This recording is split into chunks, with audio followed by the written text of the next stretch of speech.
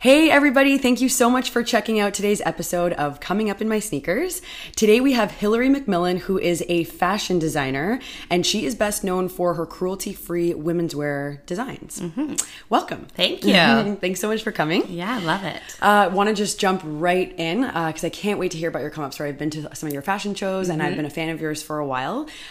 So I want to know about like where you started and so where were you born and raised? I was actually born in the States. I was born in Boston, and then and then we moved to Canada when I was 3. So I pretty much say I'm from Canada, but even though I wasn't born here because I kind of spent my formative years here, and then decided to start my career here. So that's kind of, and it's all been kind of based in Toronto. So nice. Yeah. And when you moved to Canada, did you come to Toronto? Richmond Hill, but then came to Toronto when I was going to grade 7. Oh, so you came... Oh, okay, I see. Yeah, So yeah. you were there and then here. Mm-hmm. Oh my gosh, that's so interesting. So do you have any siblings at all? I do. I have an older sister. She actually works with me as well for business. Oh, I think I have met her at one of your pop-ups. Family affair a little bit. Yeah. Nice. Yeah. And what brought your family to Toronto? My dad got moved for work, so kind of just happenstance. My dad's Scottish, my mother's American, so they actually met in Canada and then moved to the States and then got transferred back. Yeah. Oh my gosh, that's so funny. So it's kind of always a little bit of a tie here. Yeah, so it's kind of like come back to where we all started. Yeah. Nice. And do you still have your American citizenship? I do, yes. I have both, so I'm dual, which is easy for travel and easy for work, but kind of a pain for taxes. Yes, exactly.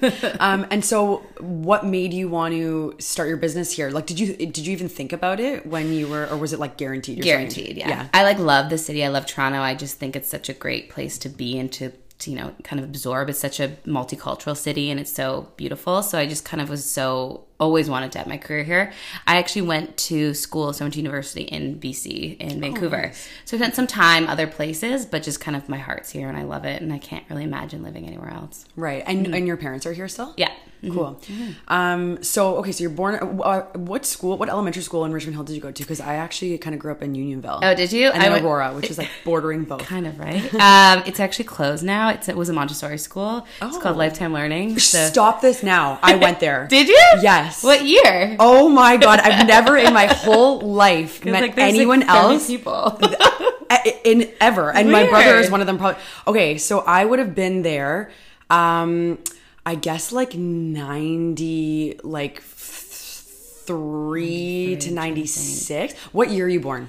87. So was my brother. Okay, so what's your brother's name? Jeff Garriock. Jeff Garriock. So he would have been in, but did you do any like skipping grades? Because a lot of kids did that there. No, so I was there from grade 2 to grade 6. So okay, so what would that have been? Those would have been because my years. Because I think I was there when I was there. I was like kindergarten or preschool to I think grade 1, and my brother's 3 years older than me, so it would have been his. What is that like grade 2 to grade 5?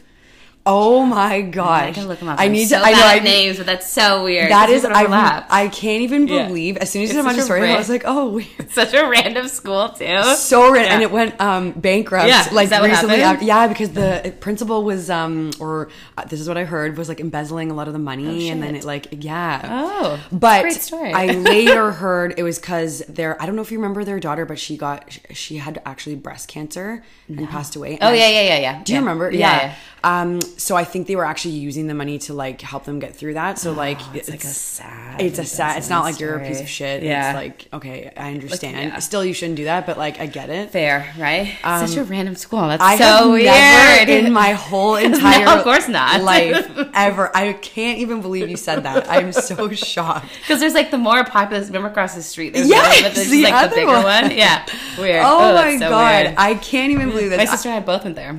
And your sister's older, right? Yeah, okay, so I maybe probably wouldn't have known her. But my brother skipped, he skipped a year, and then he was in like a 4, 5, 6, 7 split. Yeah, so that's what I was in S4, 5, 6 split too. Okay, so you were 1,000% in his class. Very weird. I need to call him as soon as we're done this podcast. I can't believe that. So for those of you listening, this school existed for, I don't even know, like 10 years max. Yeah, and we were at the tail end of it. And like, I want to say in like 1995 or 6, it closed. Yeah, like literally belly up. And what was the population of the school? 73 people, like kids? Because I think I only had like grade 1 to grade, I think it went up to grade 8. No, it went all the way to OAC. It went all the way to grade 13. No. But there was like 2 kids in OAC. That's weird. Yeah. So the chances of anyone ever meeting anyone else that went to the school is like literally slim to zero. I'm also like so embarrassed with the name of it too, because it's like such like a sad name too. It's like lifetime learning, but for 4 years. Right. God. Weird. That is so crazy. Weird. Oh my God. So now I need to ask where in Richmond Hill you went to. You lived. I lived at Bathurst and Major Mackenzie. Okay, so very, very close. Yeah. Okay, and at the time when we were going there, we were just, I guess we were at 16th and Warden, so just like east, in like more of the Unionville area. But oh my God, I'm like not even over this at all. I can't believe that. Look at your brother on Facebook. I gotta check. Yeah, for sure. Yeah, we need to chat about it. Super weird. Yeah. So in that school, having gone to that school, I know that they were very like I was in culture shock going into a regular element. Weird, were you? Right? Yeah, because they were very encouraging of like do whatever you want and like it was kind of like learn at your own pace and kind of do whatever you wanted to do or interested in. Yeah. So did you gravitate towards fashion at that school? No, I actually I went to university for poli-sci and economics, so I totally didn't even go for fashion design. I had no knowledge of it really. I like was always creative and always artsy, but never really like honed it into any specific skill set. And then after university, I went to design school for a year and just like fell in love with it, and then that's kind of where it started. So I was like I come to it later in life. Well, later, like 22, but still. But like also very ahead of the game because you're still extremely young and have a very successful business. I don't feel so young all the time. So did you have any, like what made you choose that? You said it was poli-sci? Yeah, poli-sci. What made you choose that to go? I was like always very into math and sciences when I was in high school. And then when I graduated, I kind of like, I was going to go to either business or arts, and arts seemed like getting an art degree seemed more like opportunity and open versus like commerce seemed very kind of pigeonholed into certain which is industry. Very interesting because I think most other people would say the complete opposite. Yeah. Well, it's like asking a 17-year-old to make a big life decision that who knows what, Exactly. And I was always kind of interested in politics, so that just seemed like a natural progression for me. So then I just kind of, you don't declare your major until second or third year. So I just kind of loved all my poli-sci classes and decided to pick it. Mm-hmm. Nice. Yeah. And did you go in Toronto or? No, I'm in GBC. Oh, that's right. You said that. I'm sorry. Mm-hmm. Wow. So you were just kind of randomly, and like, was it for you? Because I talked to a lot of people and they're like, yeah, I didn't even really consider the arts or fashion or design because they don't really even understand how to make it a career. Was that the case for you? Or? Yeah, I just kind of like, it seemed like a task that was like never ending or too big to kind of even jump into almost. And so it just never even kind of crossed my mind as something that I was even considering. And then I just really fell in love with the program when I did it. And I loved kind of so pattern drafting is kind of a very mathematical procedure to kind of procedure, but way to think about how clothes come together. So I like really love that part of fashion and design. And it is kind of like putting a puzzle together, which is kind of what my head goes to. So that's what I really fell in love with. And then, it's so beautiful to create an idea of something and then actually see it come to fruition. So that's really cool. Yeah. Nice. That it is so true because I, again, talked to a lot of people and they're like, oh my God, patterns are so confusing. But it's nice that you were able to like find what you like math and then, kind of put it into that. Yeah. Yeah. The marriage of the two, right? Exactly. Yeah. So you were in university. Sorry, what high school did you go to? I'm just curious. I went to Branksome Hall. It's a private school. Okay. Mm-hmm. In Richmond Hill? In Toronto. Oh, okay. Mm-hmm. Okay. And so in high school, did you have sort of any idea what you wanted to do, or you just picked? No idea. Yeah, just and you picked. were like, oh, okay, I'll do this. Yeah. And why Vancouver? I really wanted to get away. So I love being in Toronto, but I kind of was, 17, 18 and wanted to kind of be on my own and kind of get, a lot of my friends ended up like staying in Ontario and going to like Queens or Waterloo or Western. And I kind of wanted to meet new people and kind of get out of my kind of high school bubble and go kind of experience something different. And Vancouver was a big kind of different experience for me. And I kind of love that about it. Nice. Mm-hmm. Okay, so you did that, and then you went. What design school did you go to afterwards? Blanche Macdonald. It's like a really small kind of. In Toronto? It's in Vancouver too. I'm in Vancouver. Okay. It's more like skill based versus kind of like a Ryerson, which is kind of more of a creative. Well, what I see is more of creative. So they kind of foster that kind of, I think outside the box. And my school is kind of very focused on construction and. The skill set because you only have a year. And so that's kind of what it was more focused towards, which was great for me because I didn't want to dedicate another 4 years. Yeah. Yeah. After just doing 4 years. Yeah. I was like ready to get in the workforce. I'm not trying to be a lawyer here. Yeah. I don't need to be 28 when I get out. And so did you have to audition for this school? Or? Yeah, so I had to go have an interview and show like the portfolio and stuff. So it was kind of like a collection of sketches. And then I actually had to go and take a sewing program before I got admitted because I didn't have any knowledge of sewing skills. So that's something that was kind of a prerequisite for me to go to the school, or a good idea, even if that. But no, it wasn't so much it was more kind of if it was a fit for you and they kind of liked your aesthetic. It was okay. Yeah. And so did you even like, you said you had like some sketches and whatnot. Is this just like random ideas in your head, or were like... Yeah, so I always kind of wanted to make stuff and kind of see if I could. So I got like a little sewing machine and I just started to kind of sketch things and like put together like easy skirts, or before I knew what pattern drafting was, and kind of just trying to make something out of nothing. So yeah, it was just kind of sketching out ideas that were in my head. Yeah. Nice. And then you're just like, yeah, this is what I think I'm going to make. And like, go for it. Nice. That's awesome. Yeah, because I don't even really know, like I know everyone knows Parsons, but I don't really know of very many, design specific schools in Canada that, aside from like the Ryerson like fashion program, but again, that's a little bit more broad, I think, and more general. So do you know if there's any other ones in Toronto? Yeah, so George Brown is a pretty good one. Okay. There's a Fanshawe, which is up in Western, well, it's not in Toronto, but in Ontario. And that's a pretty good one. It's my sister went there. It's apparently very skill based as well. So it's not so much, and I think George Brown is also kind of very skill based. So is Ryerson, but Ryerson is a 4-year program and George Brown's only 2. So you have opportunities to take more electives, obviously, if you go to Ryerson. And then there's little schools, like there's Toronto Film School, I think, has a program. Oh, I didn't know that. And then Toronto Fashion Academy, I think, has a program. So it's just kind of looking, and then seeing where you fit, kind of what works for you. Yeah. Cool. So you go to your design program. It's a year. Yeah. Was that like so intense? Did you feel when you graduated that you had the right skills? I did. I definitely don't think I had the right connections. So like then I moved back to Toronto, and in Vancouver, kind of like learned about fabric suppliers and kind of people that existed in that scene. And then moving back to Toronto, I kind of had no clue about where anything was. So it was a lot of kind of working to figure that out and making a lot of stupid mistakes in the beginning. So I always tell new designers, I'm like, go work for someone first. The amount of experience and stuff you'll gain from working with them, and even connections, is honestly so invaluable. So I wish that I had done that, because I think that was one of my bigger mistakes. But no, it was tough. It definitely was, but it worked out, so that's good at least. Yeah, exactly. And very few can say that, because a lot of people will get overwhelmed and probably quit or something along those lines. And did you have like, what would be like, I wouldn't even know what step 1 is. Like what was, so like you graduated, you came home and then you started like researching these things, but what was step 1? Like draw a collection, or? I actually moved back because my sister's opening a jewelry store. So she asked me to come help her. So I wasn't originally going to come back that quickly. So I moved home and kind of helped her open the store in the Queen West area. And we were there for about, 5 years. And I worked there with her for about 2. And then I started to do kind of a capsule collection. I wasn't interested in like wholesaling at that point. I wanted to kind of see like local manufacturing, sourcing locally, and kind of figuring out what the steps were to build a collection. So I was unfortunate enough, because it was kind of before the Instagram boom of Facebook marketing kind of took off, and getting stores to buy your stuff is kind of the biggest hurdle when you're a new designer. So I was lucky enough to have like kind of a store that would sell my stuff, and I could meet directly with the customers. So it started kind of with building, kind of drawing a collection, finding fabric, drafting it, getting it produced, so I did small units and then put it in the store, and it did well, and I got to see kind of firsthand what people liked and didn't like, kind of took that feedback.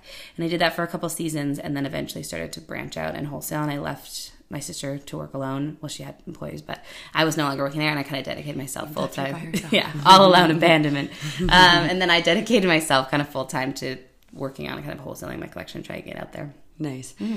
What was your first capsule collection? Like, what did you gravitate towards? It was fall 2012, I think, or 2013. So we're cruelty free now, but we never used to be. So it was a lot of actually like furs, wools, and leathers that I was using back then. So it was like 2 coats and then some separates, and that kind of was what it was. And it was a higher price point, and it was fall. So it was like layering pieces and heavier fabrics. But it was only 12 pieces total, so it was really small. Ooh, but that still is like a healthy first. Yeah, I was picturing like 3 to 5 pieces. Yeah. I wanted to like build wardrobes, so I wanted to make sure it was like you could buy a complete outfit and a couple other things to go with it. So kind of that's what I was building off of. Nice. So, and then you did that at your sister's store for a couple of seasons, you said? Yeah, so I did it for a couple of seasons, 2 to be exact, and then I kind of started trying to figure out the wholesale scene, which was a undertaking to say the least. And I was kind of doing it by myself, so that kind of was also very difficult.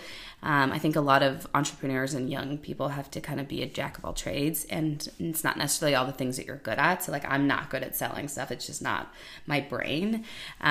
So I think, you know, once I was able to get someone in that could help me with that, that's when I kind of was able to take off a little bit more. Nice. And how, what did you find at the beginning was selling the best? Coats. Yeah. Especially for Canada. Still to this day, we do a large business in coating. Yeah, that's like one of your staple pieces, I would say. Yeah, so we do like a lot of trenches, and we do a lot of kind of outerwear and puffers and stuff. So that's huge in Canada, especially now that like our seasons are so, you know, short mesh together. And mesh. Like, you know, we ship spring in February, and like it's still cold for another 3 or 4 months. So it's a big part of our business. Nice. So, okay, so then you started going down like the wholesaling thing. Like, what is step one for that? Oh, I don't even know. That's a tough question. I would say now it's going to be different than when I was starting. So, did you just like Google how to wholesale? Yeah, no tips. No, when I was with my sister at the store, I was able to go and do buying stuff with her. So we went to a lot of trade shows. So that was kind of the avenue that I had been exposed to. So I was like, that's what I'm going to do, which is not what you should do because it is very expensive to go to trade shows. And a lot of people kind of make appointments and go to their brands that they know. And there's not so much scouting at these like large coterie shows in New York that have like thousands and thousands of vendors. So you kind of get lost in the you know, sea of it all. So I don't think that's the right route, but that's kind of the route I took. And it was kind of just like really kind of like, you know, go to stores, email as many people over and over again, hound them, and try and get your foot in the door. I offered a lot of consignment in the beginning because people don't always know new brands and don't know the fit, So that was kind of my way to tackle it. And just for those who are listening who don't know exactly what consignment is, can you just explain it? Consignment is giving product without having to prepay for it. So basically, if it sells, the store will pay you once it sells, and usually kind of in like a monthly lump sum. So like multiple pieces sell, they'll give you like after that month they'll pay you, and then whatever isn't sold they return. Right. Okay. Cool. And is it a larger percentage that they take if they do consignment? No. So like we set our wholesale costs, and so then they set their retail costs. We have a suggested retail, and they can choose to use that or not. But it's kind of what we're going to put on our website, and then they keep whatever they sell, and we get our wholesale cost. Nice. Okay. So that's awesome. And then. Like, what happened next? What was next? So that kind of, I didn't like the trade show route. So I found it more successful to kind of hire sales managers who kind of do it and go visit stores directly and kind of make appointments and bring people into our studio. So we do a lot of our wholesale appointments here.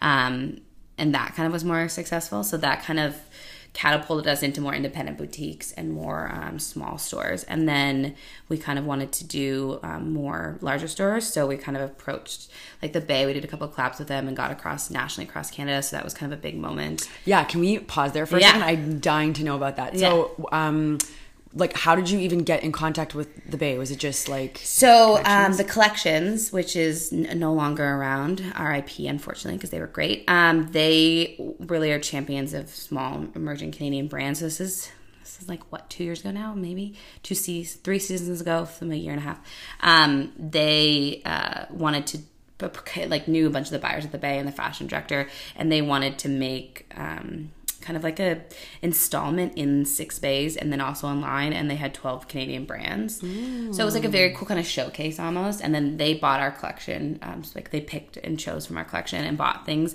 and then kind of put it in this like front space of the Bay. Oh, nice. And then we had a couple of windows, so it was like it was like a great spotlight on Canadian designers, which was amazing and valuable kind of exposure that, you know. Yeah, especially like Canada wide, right? Yeah. And then like they also bought our collection, so we were officially in the Bay. And that was just like a bonus? No, that was part of it. Like they were buying in seasons, not in season, ahead of season. So they did make some tweaks and some custom stuff we did for them, but it was, they, you know, put in good numbers, so it was great for us. And then they sold it, so that was kind of, once you give a collection to them, it's they're in charge of selling it. And then that was a beautiful kind of experience. And then the Barbie wanted to do a collaboration for their think it was their 50th birthday. Like, we're talking about, like, actual, like, Barbie doll. Barbie, yeah, like, yeah. Okay, like the thing that everyone grew up playing with or whatever. Okay. So she, like, turned 50, and so they wanted to do an installation with the Bay. It's 50 or 60, I can't remember now, but they wanted to do an installation with the Bay, and so they found us at this pop-up, and then they took on 3 other designers, and so then that kind of continued for the next season. Oh, wow. So, yeah, we custom did stuff for her birthday. Oh, my God. Yeah. I didn't even know that. That's amazing. Yeah, it was really fun. It was kind of like a cool way to incorporate, you know, small brands in this kind of, like, mega Barbie label, Barbie brands. It was really awesome. And did they choose like Canadian and American designers, or was no? it So it was just in Canada too. So Barbie has, I guess, Mattel has the Canadian offices and the US offices. Oh, okay, makes so sense. It was like within Canada, like Barbie Canada or whatever. Nice. So it was just within the Bay, which is only in Canada too. That's so cool. So did you do? Was it actually? Do you know what? I kind of think I remember seeing that a couple. Was it like 2 years ago? It was last spring. So it was like 2 seasons ago. Mm-hmm. Okay, and so then they just said like, "Hey, this is what we're looking for, and we want you to design this." And so they kind of like came by and looked at our collection. So it wasn't kind of enough time to build a new collection for them, but we had customized pieces in our current spring collection for them. So we have an embroidery machine. So we did like a lot of custom embroidery, like Barbie head and Barbie words and quotes and stuff that Barbie has said or will say. So that was kind of how we made it custom for the Barbie collab. Nice. Mm-hmm. So that's 2 years ago. And then tell me about your, intro to Fashion Week, because how many, Fashion Weeks have you been in now? I think I started doing it in 2014. Twice a year or just once a year? Twice a year. So that's 8 now you've done? Yeah. Wow. 8, 9, something like that. There was a year that like the sponsor dropped out before Fashion Week came back, so there was like a yes, I do. Yeah, an interim. 2014, I think there was only one. Yeah, because of that. Yeah, so there has been some kind of like ups and downs with in terms of like consistency in that schedule, but since it became Toronto Fashion Week, I think 3 seasons ago I've been doing it when it's been Yorkville Village, so it's been great. Nice. Mm-hmm. And can you talk to me a little bit about that process? Like, I can only imagine it being like chicken with your head cut off of it. Like, so I guess definitely in the beginning, I had no idea what I was kind of getting into, especially it was 2014. So it was like, I was, so young, and kind of green in my brand, but now it's kind of a well-oiled machine. So yeah, because you've done it so many times. And like, I know all the players, and it's, everyone's kind of the same each season in terms of people that work there. And it's really kind of just, you have a bunch of production meetings, you have a hair and makeup meeting, and then, we're in charge of developing our own product on our own side, which we're doing anyways because we're wholesaling it. And then you kind of just set up all these meetings, you figure everything out, and then you kind of show up day of and just rock it. Yeah. Yeah. And it's like the quickest 3 hours ever, but. Is it 3? I guess from start to finish with models and getting ready and everything. And how many looks do you need to have? I think you only have 12 looks. Oh, wow. I'm not sure. I thought it was like 40 for some reason. No, so I think you do have a minimum of 12, but we usually do about 30, 35. So just depends on what you do. So like an evening wear designer is not going to have 30 necessarily. They might, but lower chances that they're going to have 30 gowns. Right. Maybe like Narcissus or something, the only one. Like a big one. But yeah, so like a lot of smaller emerging brands will probably have less than, or 20-ish, depending. Mm-hmm. Nice. And that's something that you enjoy doing, right? Or is it just like part of your business? I love it. So it's really a great way to kind of get feedback immediately, because what we're showing is not coming out for another six months. And so it's a great way to kind of see what people's like vibe is and what they're liking most. And so it kind of does help us tailor our production a little bit. So it's a kind of a great, just kind of, instant meeting. Focus group. Yeah. Really quick, small focus group. But yeah, it's great. Nice. Mm-hmm. Okay, and then at what point did you go cruelty-free? We started going cruelty-free in 2016. So that was, we cut out fur, leather, feathers, and skins. And so that was 2016. And then at that point I had sourced a lot of vegan leathers I can use and a lot of like alternatives, but I didn't have a great kind of grasp on great alternatives for like wool and silk. So we kept that for a couple more years and slowly phased those out over the next couple seasons. And then summer 2019, so last spring, we became officially cruelty-free. Nice. Mm-hmm. Congrats. And what made you want to go that route? So I've always been vegetarian, and then I became a vegan 3.5 years ago now. And so I kind of was just doing a lot of research into my food and kind of figuring out what I was eating and like the processes that went into sourcing certain things. And I just didn't love what I was seeing and reading. And at that point, I think a lot of movies were coming out, like Food Inc. and all that kind of stuff. And I was really just like kind of like thrown into it. My eyes were kind of opened, and I kind of switched my lifestyle over, and then it kind of felt weird, but also using these kind of materials in my work, which is so personal to me. So I kind of was wanted to switch over. Nice. Yeah, because one thing I love about your collection, and it's like definitely I think a staple, especially to people that know you in Toronto, is like definitely the cruelty-free thing. And then you make like a lot of, I don't want to call them political statements, but sort of like you definitely stand up for what you believe in. Like I know you have lots of quotes and stuff that like talk about equal pay and whatever. And like what made you kind of want to, because I feel like a lot of designers can make statements with their clothes, but then like you're really making like actual legitimate statements with words. Clothes. Yeah. It's out there. It's in your face. Yeah. So what made you want to kind of get involved with that? So I actually went to the Women's March in Washington. Nice. Yes, that was 2 or 3 years ago now. And I've always kind of been an outspoken proponent of feminism and equal rights and, equal pay and all that kind of stuff. It's always been kind of a current theme in my life anyways. And so I went to this Women's March and I just kind of loved the vibe. I loved being there. I loved seeing kind of people coming together, women and men, children, and everyone kind of coming together to support this, goal of equality essentially. And so I kind of was just so inspired by it. And then it was part of our fall winter 17 collection actually. So we made a bunch of jackets with some sayings in the back, feminism and equal pay. And it really kind of did well for us. And so we started to expand it and kind of things that, I was seeing relevant in this, in society. So like the whole "Don't Tell Me to Smile" thing was kind of really big. And so we did that on the back of a jacket. And then we really wanted to use this kind of capsule collection to give back. So we have been giving 15% of all of our proceeds to a local Toronto women's program. So it's called Up With Women, and they donate money to and help homeless women and families.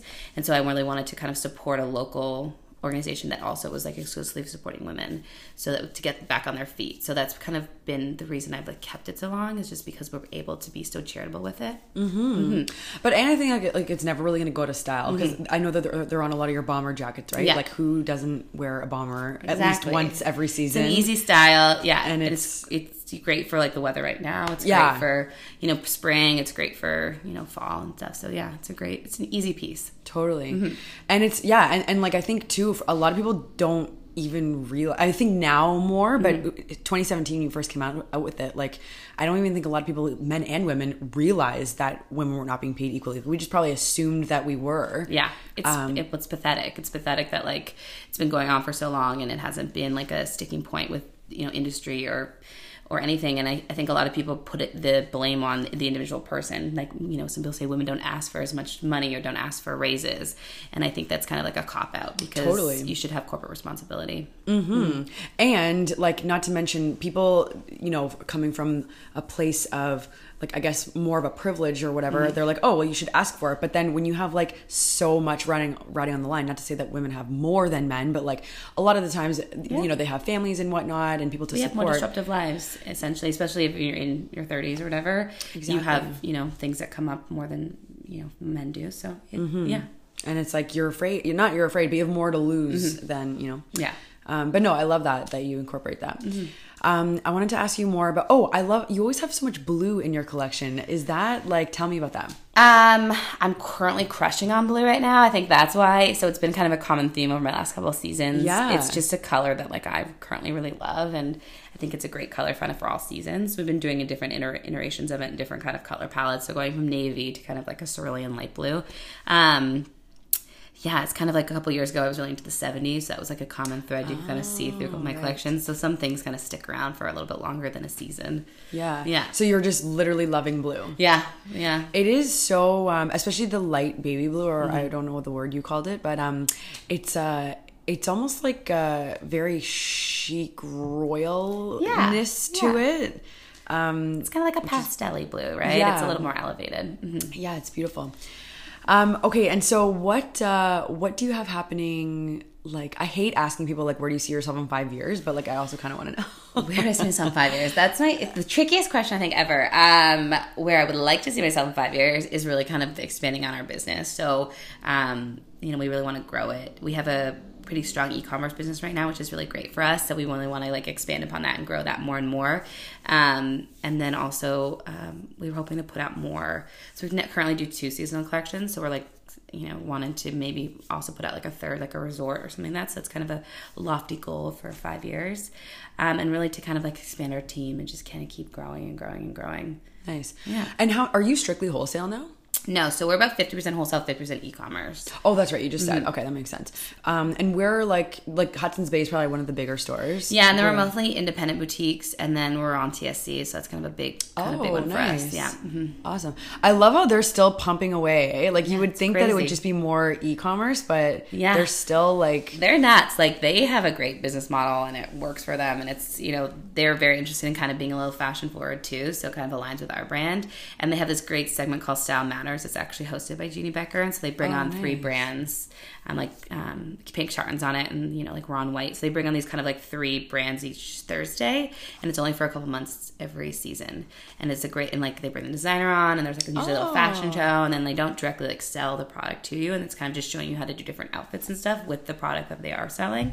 So it's a great kind of like alternative to the traditional TSC model. To like, here's the product, this is what it is. Yeah. Buy it now by calling this number. Yeah, exactly. So it's kind of more of like a stylistic way of doing it. So it's a great kind of fit for our brand. Nice. I love that.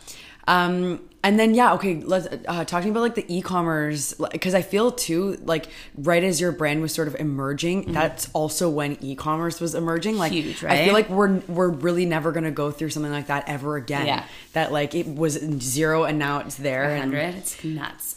So like, how did you even start to navigate all that? So I love e-commerce because we kind of directly see, what's selling. So like, we get reports from our wholesale clients, but we don't know necessarily, what's the best seller, how quickly it's going. So it's a great way to kind of get a pulse on what our consumers really want. So I love that aspect of it. It is a lot of inventory management. It's a lot of logistics. It's, every day you're shipping out orders. Do you do your own shipping? Yeah. So we ship here. So it's a lot of, us kind of managing that. So that... Do you have like somebody that's designated to do that? Yeah. And then we keep all our inventory in studio, so we're able to ship it out of here, but it's a lot of stairs and running around. Yeah. But it's good. Yeah, right. And then, I was so naive in the beginning. I was like, make a website and they will come, which is not the case. So you definitely need to have like a marketing strategy to go, in with it in tandem.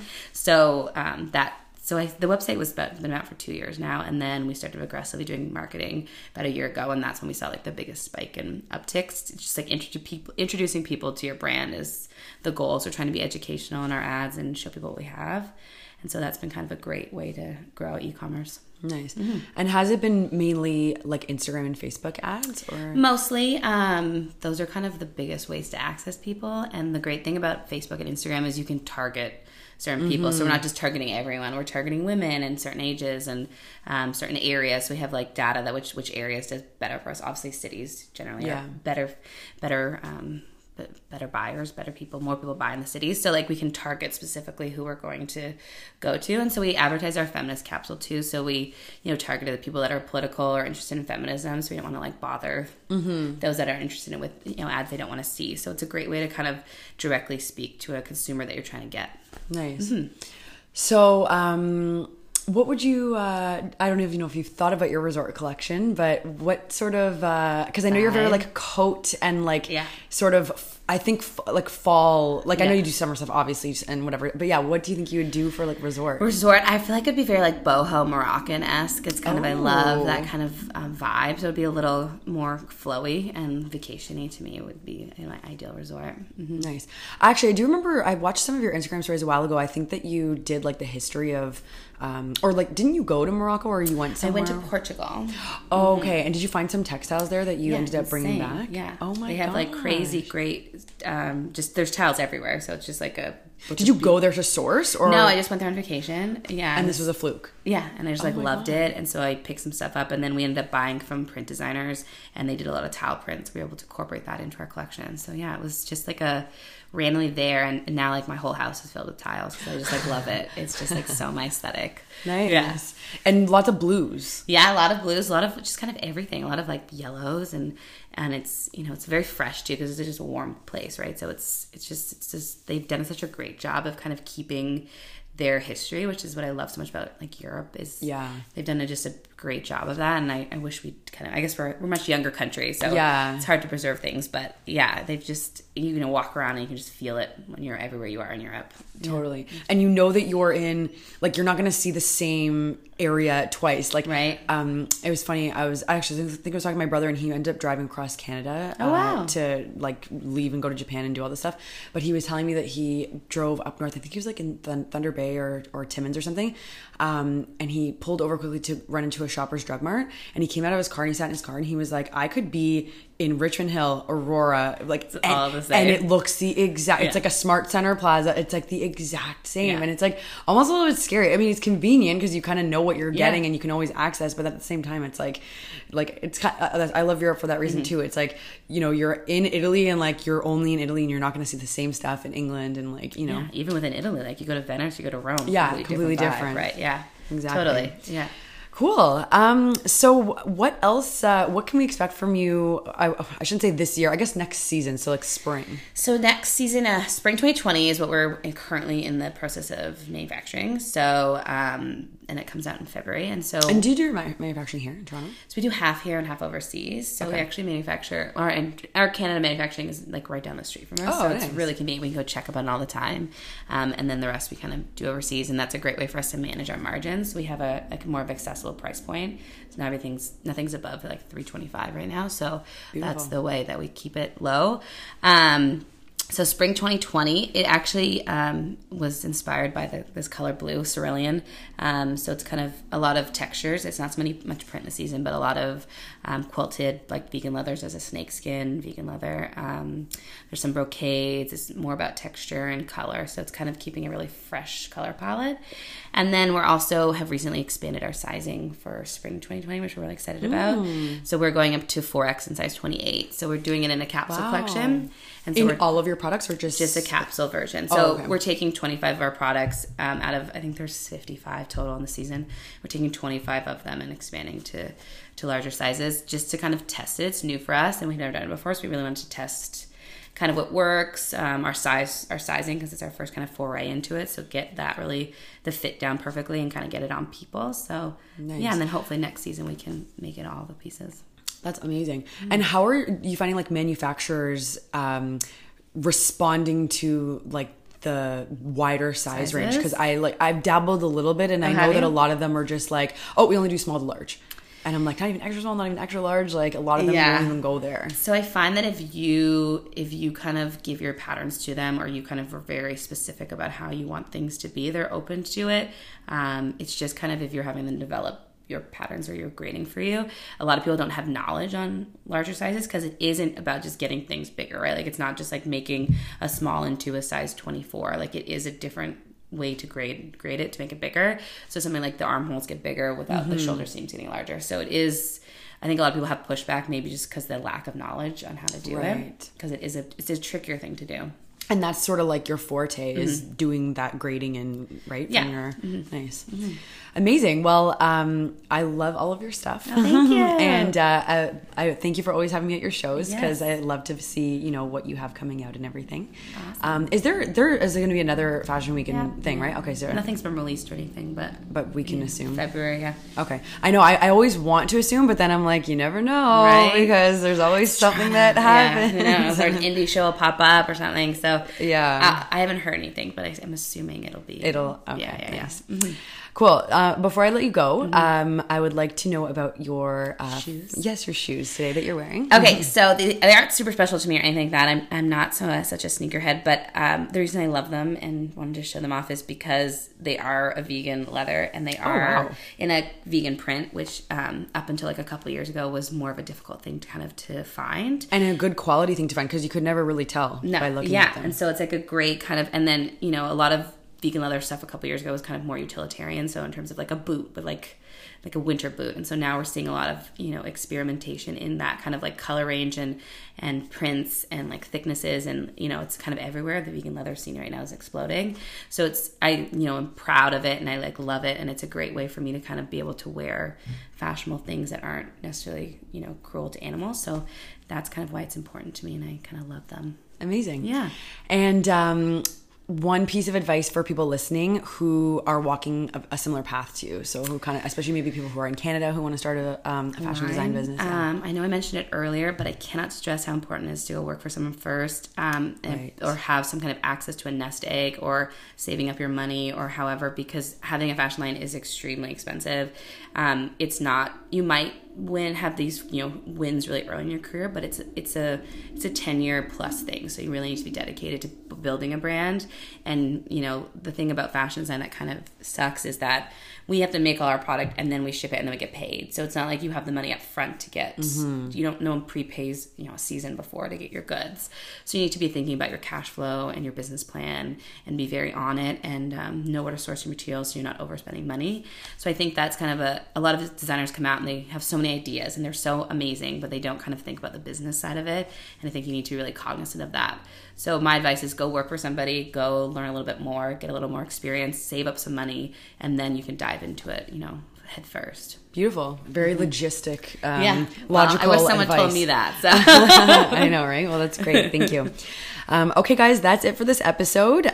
You can follow Hillary at Hillary McMillan, and it is Hillary with one L. One L. I have made this mistake already. And then it's Macmillan, so MacMillan. Of course, you can follow the podcast at Coming Up in My Sneakers. And if you guys are listening on Apple Podcasts and you enjoyed this episode, I would really appreciate if you could leave a 5-star review. Otherwise, that's it. I will see you guys next week, and don't get caught wearing dirty sneakers.